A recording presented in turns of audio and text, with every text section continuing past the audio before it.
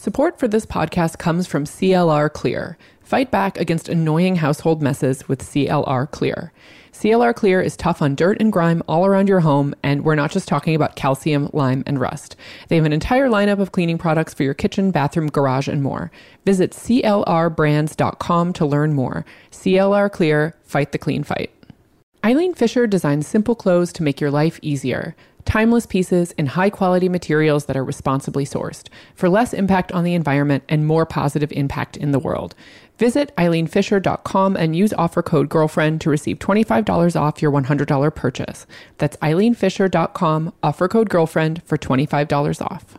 Welcome to Call Your Girlfriend, a podcast for long-distance besties everywhere. I'm Aminat Tusso. And I'm Ann Friedman.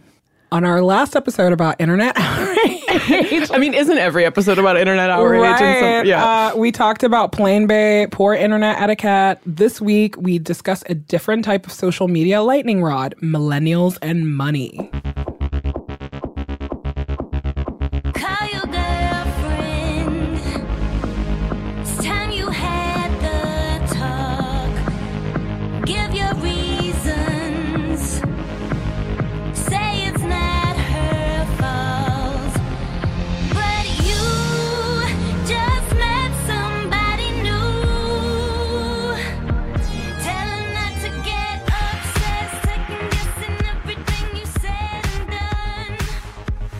Elsewhere in internet outrage that is relevant to our interests, a thing that was like widely shared and like at least out the gate like widely reviled was this Refinery 29 money diary, which... You know how I love a money diary. Yeah. Refinery 29 has been doing this feature for years.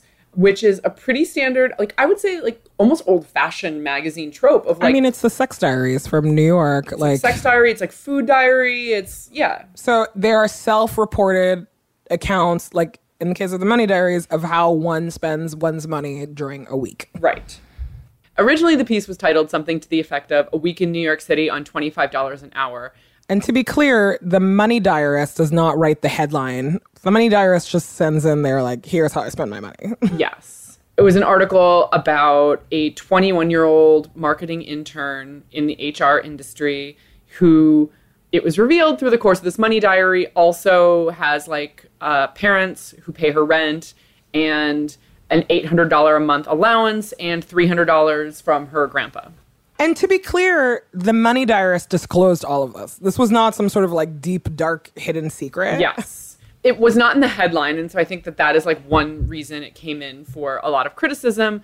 But it became this like lightning rod that had to do with class and privilege. And the fact that it came on the heels of Kylie Jenner being on the cover of Forbes and the list of America's richest self-made women was, I think, part of it. I mean, we're living in like a deep time of class rage. Right. People want to eat the rich, like it's Marie Antoinette times all over again. Yeah, and even though, like, you know, as you have pointed out many times, Refinery 29 has been publishing these money diaries for a long time, many of which have to do with people who are in some way supported by their parents or working jobs that they got through a family connection. I don't know. Like maybe people are just getting woke to class rage right now. You know, in the case of Kylie on the cover of Forbes has been having like an index of where it rates who is a self-made person and to what degree they are a self-made person. For context, 1 is like I inherited every penny I own, like Paris Hilton. 10 is like I was born in pretty extreme poverty without any family connections and worked my way up to like the very upper Pat financial. McGrath.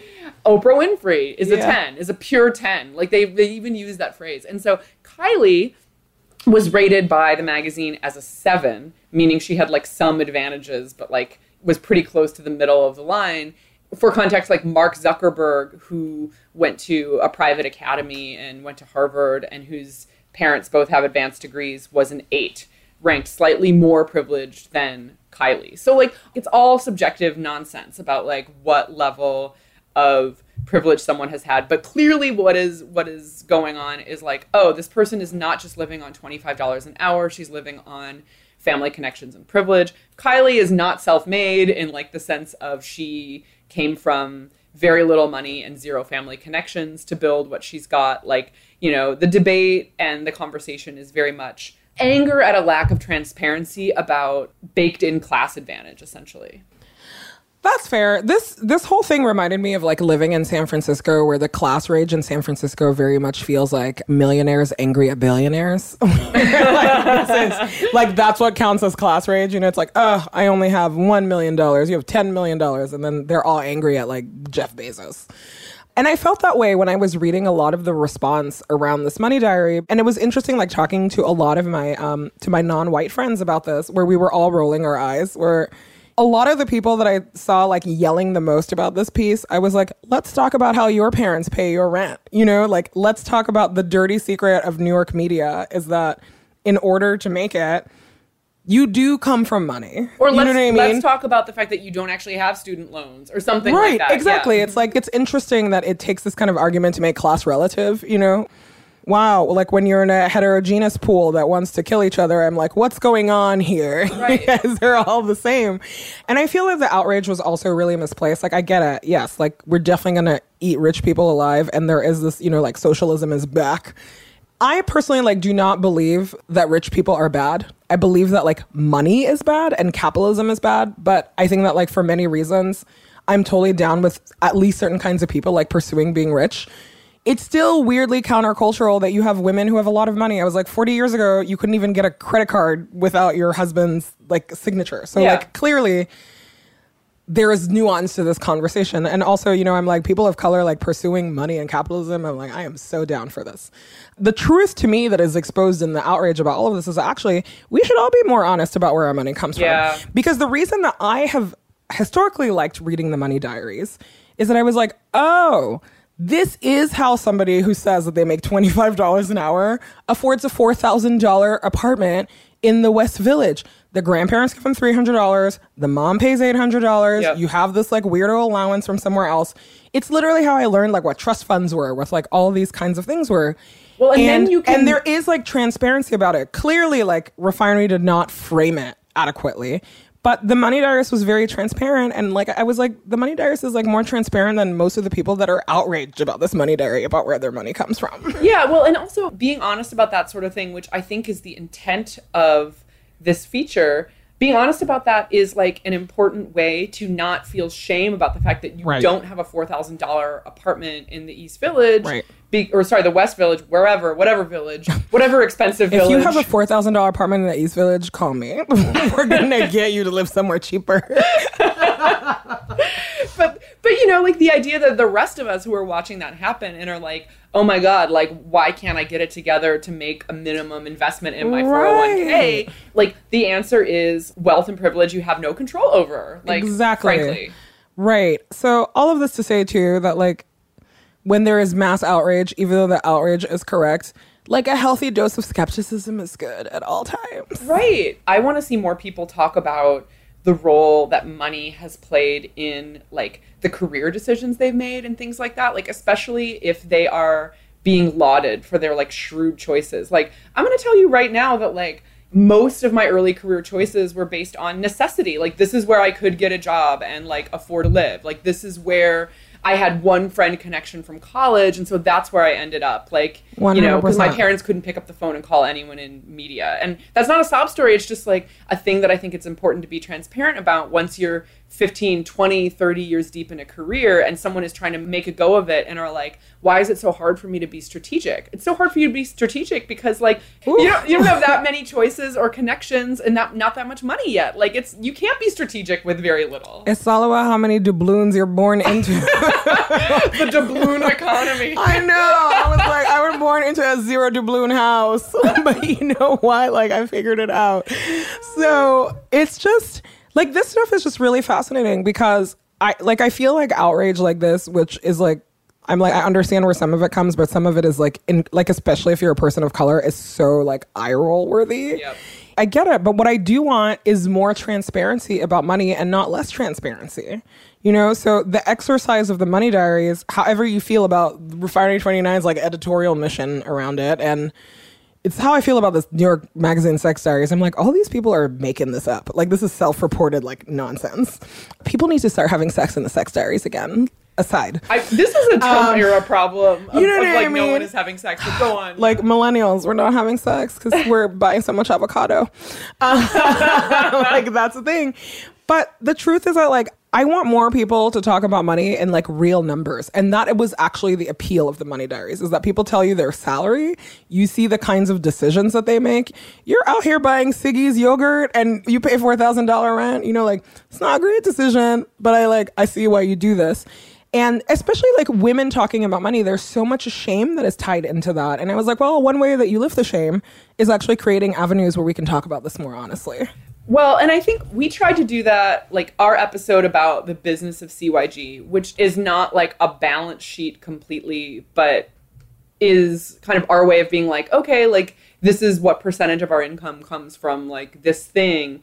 Like I would love if everything I consumed did that or like had some level of transparency around that. Like I think about that all the time when I see like a restaurant health score, I'm like, yeah, your health score is an A, but how are you paying your employees? I would love like an employee pay score or something like that. It's like I want more talk about money, not less, because it is educational for everybody around. And also like for a lot of population, it lifts the shame around like not having money and the way that you spend your money. It's why I love listening to the Bad with Money podcast. With Gabby Dunn. And the thing about it that has been like really fascinating is realizing that like, oh, everybody processes their money shame differently. Like some people are really upfront and honest about it. And I was like, oh, actually like this is one area that I do not like to share all of my bad spending habits. And listening to other people talk about it has been like one very healing, but also like it has changed my habits. So all of this to say, less shame around money, more transparency about money. All white people have secret money, whether they tell you they don't or not. God. Well, and it's called like generational money. Like well, that's it's literally called all inherited wealth. Right. It's like inherited wealth versus enslaved people. It's like welcome to how like yes, it's literally how you have something to show for like to the next generation of your like family line that a lot of people don't. It's so called like your people had to live within redlining or your people got to live outside redlining. Exactly. Like, yeah. But it's like let's talk about it. Mm-hmm. How much money do you make? No, just kidding. I'm going to tell you. How do you make your money? How do I make my money? I make my money through scamming predominantly. Oh my God, shut up. Well, you know, this year actually has been interesting for me because I was sick. So the way that I make money has shifted drastically. I make money from this podcast, which used to be like my smallest income. And now that it's no longer the case, I still don't think it's the most money I make. I make money from... Is that because the rest of your picture has changed or because... Yeah, it's because the rest of... It's I know the answer to this, but I have to ask I think that it's both. It's like, actually, like, if I did nothing else, this podcast would still pay for like a very large chunk of my life. Mm-hmm. And I would probably have to like maybe write 3 or 4 things a year and be like, I can still pay my rent and be okay. You know, but like I cannot afford the amount of product that I need. So that's true. So maybe the way to say it is that like this podcast pays for my rent. Mm-hmm. That's taken care of. And then I don't do a lot of the consulting that I used to do. So that's like what has taken like a toll. But also like I had a healthy amount of savings I was living off of. So it was my rainy day fund. And I was like, you know, this year financially for me is going to be a crapshoot, but I feel fine about it. Mm-hmm. How do you make your money, Ann Friedman? How much money you make? I make like 6 figures. Same. Half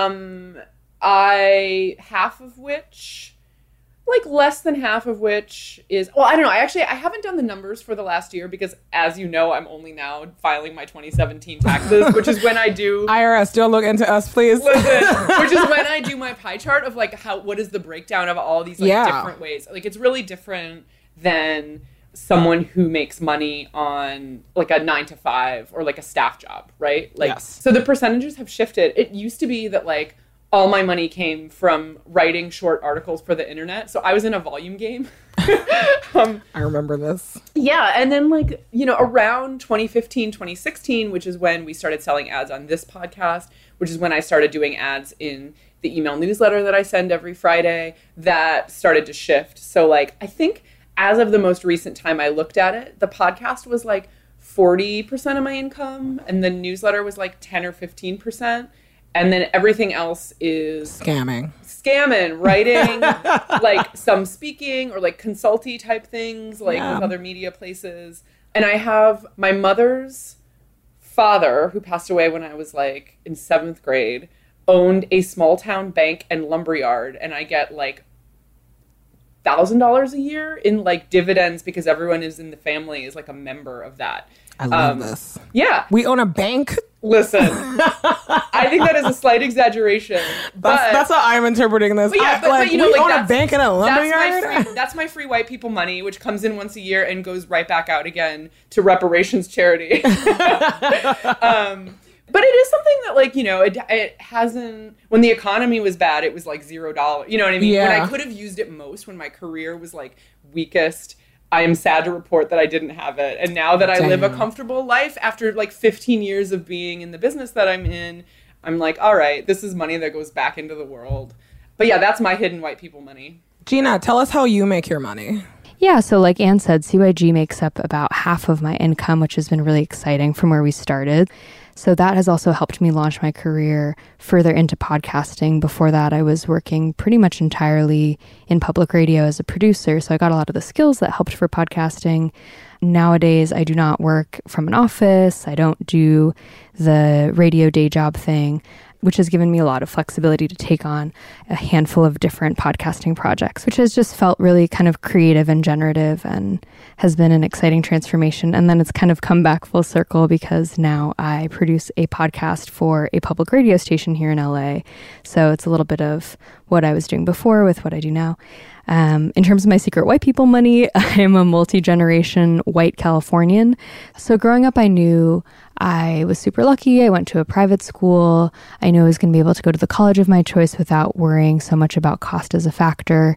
But it really hit home later, the extent to which having owned property in multiple generations of my family over time, especially in a market like California where the values went up and up and up and up, that just having a place, you know, even if it was a modest home at the time that you bought it, would really generate so much more wealth. And so much of that was driven by systemic racism, even in a place like California. So that's, you know, multi-generational, a lot of white people money.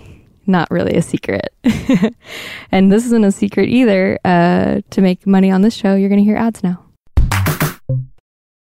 Every generation has its challenges. Some would say that's the reason for its progress. It might start with a small act of kindness or a big idea that changes everything.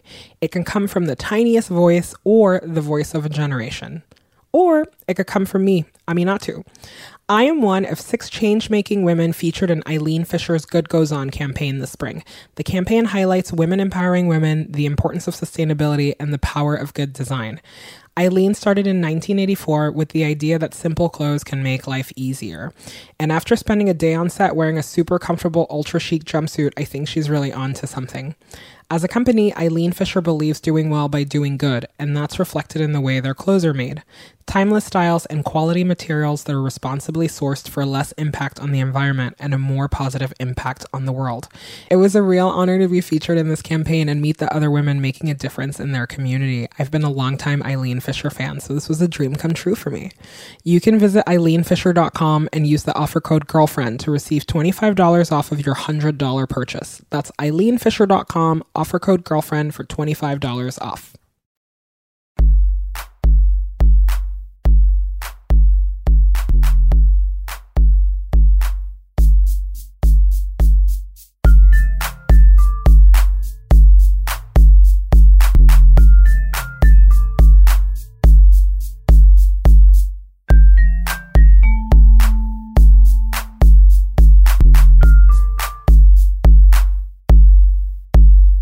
Here's the question that I actually like to ask people is, what is the minimum amount of money that it takes for you to live your lifestyle as it is currently? I don't know. Actually, I don't know the answer to that. Really? Like if you had a salary that you were like if somebody was like, Anne, this freelance scam is over, you got to take a staff position somewhere. What is the minimum amount of money that you would take? That's a different question than what money does it take for me to live my life comfortably? Well, I mean, the reason that I'm putting it in the context of like a staff job is because with freelance, you're always like, I could do one more thing. You know what I mean? Oh my God, it's turned me into a like monster libertarian where I'm like, I want an extra pair of boots this winter. Yes. I can take another assignment. Oh, I do that all the time. Yeah, me too. You know, not to say that I don't enjoy doing all the things that I enjoy doing, but you know, sometimes you're like, I need, like, you know, I'm like, I would like to take an extra vacation. Here is the project that allows me to do that. Here's why I can't answer that question is because I have like never made like a household budget.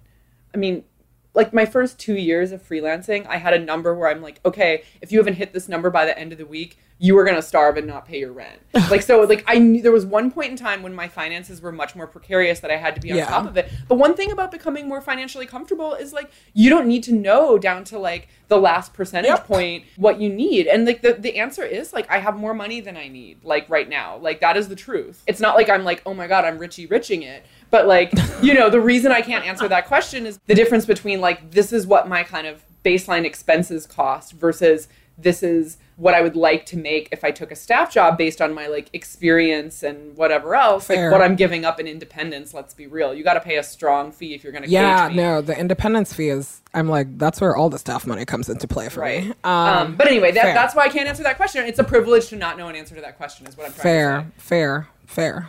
It's funny, though, to bring it back to this Refinery 29 article, though, I had this real moment where the original headline, I can't find it, but it did say something like, the intern who makes $25 an hour and loves Siggy's yogurt. Yes, there was a huge Siggy's yogurt play. And for me, like, it was a really big moment in my life and career when I could buy whatever yogurt I wanted whenever I was, like, I didn't have to buy the store brand, I could buy fancy yogurt is a thing that I, like, really remember. I remember coveting it when I couldn't afford it, and I remember, like, when I kind of made, like, the financial level up shift to be able to spend, quote, like too much money on yogurt. And so the fact that it was in a headline, I was like, this is speaking directly to me. This is so fascinating because we talk about this a lot on the Colorful Lives podcast that I host with Angela Yee and Tanya Rapley. Tanya Rapley runs this website called My Fab Finance.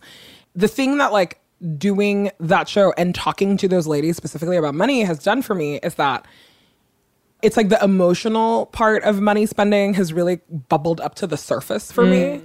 Like, it's interesting to hear you say, like, when my finances were not stable, like, my choice in yogurt was a thing. I was like, I've been eating my favorite yogurt even when I was at my poorest. Different because things. I, like, and part of, I think, like, my, like, financial insecurity has always been that I have a way of, like, there are things that I refuse to compromise on. The Aminatou story. Yeah, the Aminatou story, you know, and, like, I'm like, I'm gonna buy that Liberté yogurt, like whatever it means. And I would be like, it's my birthday, I'm buying the Liberté yogurt. Totally, you know, it's like $1.25. Let's all be real. Oh, here. I know, like and that's why. But there was a moment, there was a time in my life where that actually made a difference. Totally. And the thing that I realized that has clouded a lot of my money shame is that I am like very good at living within my means. I will pay rent. That's the first thing that money goes to. It's why I'm known to pay my rent. And like now that I have enough money to do this, where I pay it in chunks, where I'm like, okay, 4 months and then I don't have to think about it.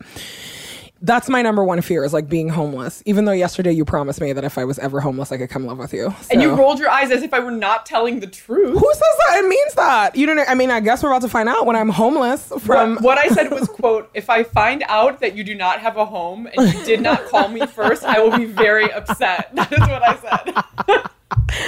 You know, like homelessness is like a huge fear that I have just because it's like rent is like a ginormous chunk of money. Course. And after that, like for me, the thing that would always take its toll was I was like, well, here are the comfortable things that it takes for me to feel like my life is not falling apart.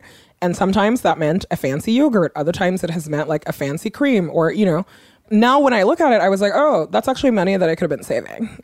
Wow, is this a tacit endorsement of the, like, you buy too much avocado toast and lattes? No, and that's why you're broke? It's not a tacit, and, like, I don't actually believe in that. I was like, no, there are, like, huge historical forces for why people are broke. But I do think that when it comes to building money habits, there are things that you need to, you know, like, that's where actually financial responsibility comes into play. It's like, you can live in like the best socialist state and still be broke if you don't know how to manage your money. The whole point of personal finance is not necessarily to make you rich. It's to teach you how to live within your means and then to teach you how to like generate more money if that's what you need. So anyway, that's that. This is what Tanya calls your money journey. I have historically been bad at saving because I always will like pay premium for things that I like shouldn't have. And also because a lot of times, like, that stuff meant more to me in the moment. It was like, wow, my situation is so precarious that all it takes is this, like, one nice thing to make me feel like my life is not falling apart, and also you know? The financial benefit of a savings account. Like, let's be real. Like, it's important to have savings, especially if you're self-employed. But, like, the incentives there where you're like, oh, I get to see, like, a 12-cent, like, balance increase due to, like, the savings account, like, does not feel... we need to get you a high yield savings account. Listen, I'm worried about you. I definitely... But for real, I'm talking about, like, when you're trying to make that decision between, like, should I save a tiny bit or should I, like, buy this tiny luxury, is, like, the benefit of, like, oh, wow, yeah, like, my $200 savings cushion, that's a really big deal. You know what I mean? Like, it's easy to downplay the meaning of that in Totally. And it's just the kind of thing where, like, like, for me, the thing that put all of this in perspective, honestly, was having cancer this year, where I was like, wow, like, yeah, I have cancer, but also, like, I'm #blessed. I was able to truly take, like, 7 months off of work. Like, how many people can say that?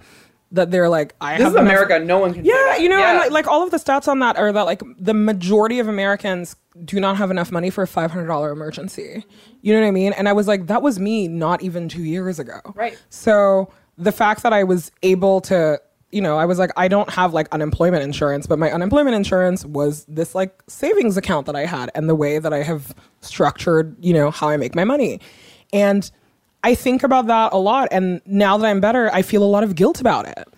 And also the way that you grew up informs how you spend money, which is a thing that it's like the older I get, the more I'm like, I replicate a lot of my parents, like, the good things that they did and the mistakes that they made. And this thing about, like, always having, like, a nice thing when you can't afford it, that's literally the house that I grew up in, where it was like, there would be champagne in the fridge until there was no money, and then we weren't, you always knew what day my dad got paid, because it was, like, nice chocolate, and it was always, like, premium articles of things. And I was like, oh, like, I have internalized that, and I do that again, and that is a point of comfort for me. But I need to learn how to break that if I'm gonna, like, financially break free from my demons. So it's a whole thing. And also, it's like planning for, like, and I think about this a lot too with, like, retirement and all this stuff, where I'm like, well, like, what am I saving all this money for? Is it that I want to buy a house? Is it that I like, want to retire well? Like, what does it mean to, like, be, like, what are your goals? Right. It's like, what does also, like, mean to be a long-term single person and like do all this stuff? It, like, life is so much more expensive when you're alone. Totally. And so it is like that for me. Like, that's the class rage that I feel. I'm always like, whenever, like, I have friends that are couples that complain to me about money, I'm like, I understand this, but I'm like, I was like, our struggles are not the same. Well, but and also I support my family. There's also people in couples who are supporting another person who is like, let's be real. How many women do I know who are currently or who at various points have been in a relationship with a man who is just a financial, like, black hole? I know, but the idea, like, of that is that, like, it's an investment, right? It's like, I'm going to support you while you go to law school. I'm not saying it's a good investment. I'm just saying that it's an investment. I'm actually not sure. Personal, like people who I know, I'm not sure they even see it that way. I think that, like, it's almost like, it's like some kind of, like, hetero love tax where they're like, I'm not even kidding. Where they're like, I love you and you're just, like, not getting it together. And I'm gonna support. But so if you don't talk about it, you make hella assumptions about how all of your, like, I'm not even talking about strangers. I'm talking about the people that you love that are in your life. You make assumptions even about what money means to those people. Right. And it creates, like, tension or not tension, or, something as dumb as, like, remember all of those vacations that you would go on in your 20s, and then it was like, wow, we do not have enough money for this vacation now. Wait, everybody's sleeping on the floor. What vacations do we go on in our 20s? Like, this was a recurring theme for me in my friend groups. Like, we were going on vacation. It's not great. And wow. Like, this thing about, like, how, or I guess maybe the recurring tension in my 20s, and not that it was a big tension, but now I recognize it as tension point, is that you do group activities with people without ever discussing the level of financial commitment that everybody can have to something. And, and then you're like, I remember this famous beach trip that would always happen where this one person in the group that was definitely older and had more money than everybody else, because all of the food was socialized, would always, like, buy the most expensive of everything. Mm-hmm. And I was like, you're literally a millionaire. This is the millionaire and billionaire class buying croissants for, like, all the kids who have no money. And I remember, like, people feeling so upset about that. And I was like, wow, today I have the tools to know that all somebody needed to say was like, hey, maybe, like, buying a Poisse cheese is not the best use of our money on this trip. But it sounds really dumb. But I'm like, people don't communicate about money enough. Well, also, I've long thought about the fact that, like, I know that, like, there are things like Venmo for, like, planning and sharing, like, group trip expenses. But, like, what if there were seriously a checklist that is like, okay, like what is the responsibility of everyone in this group in terms of like who is activity planning, who is booking stuff in advance versus like who is getting shit together on the day of. Also, what is everyone's budget for this trip? Right. A question that should be the top of any like group planning activity doc. And I have to say that like this much reviled Refinery 29 diary contains a few instances of her being out with large groups of friends where she has sticker shock when like her percentage of the check arrives. And like, granted, that is clearly not the difference for her between making rent and not making rent. But like that experience of like, oh my God, we didn't actually talk about what all of our expectations were. In part because it's annoying to have to do math when you're picking a restaurant on top of everything, all your other considerations. Like I know why it happens.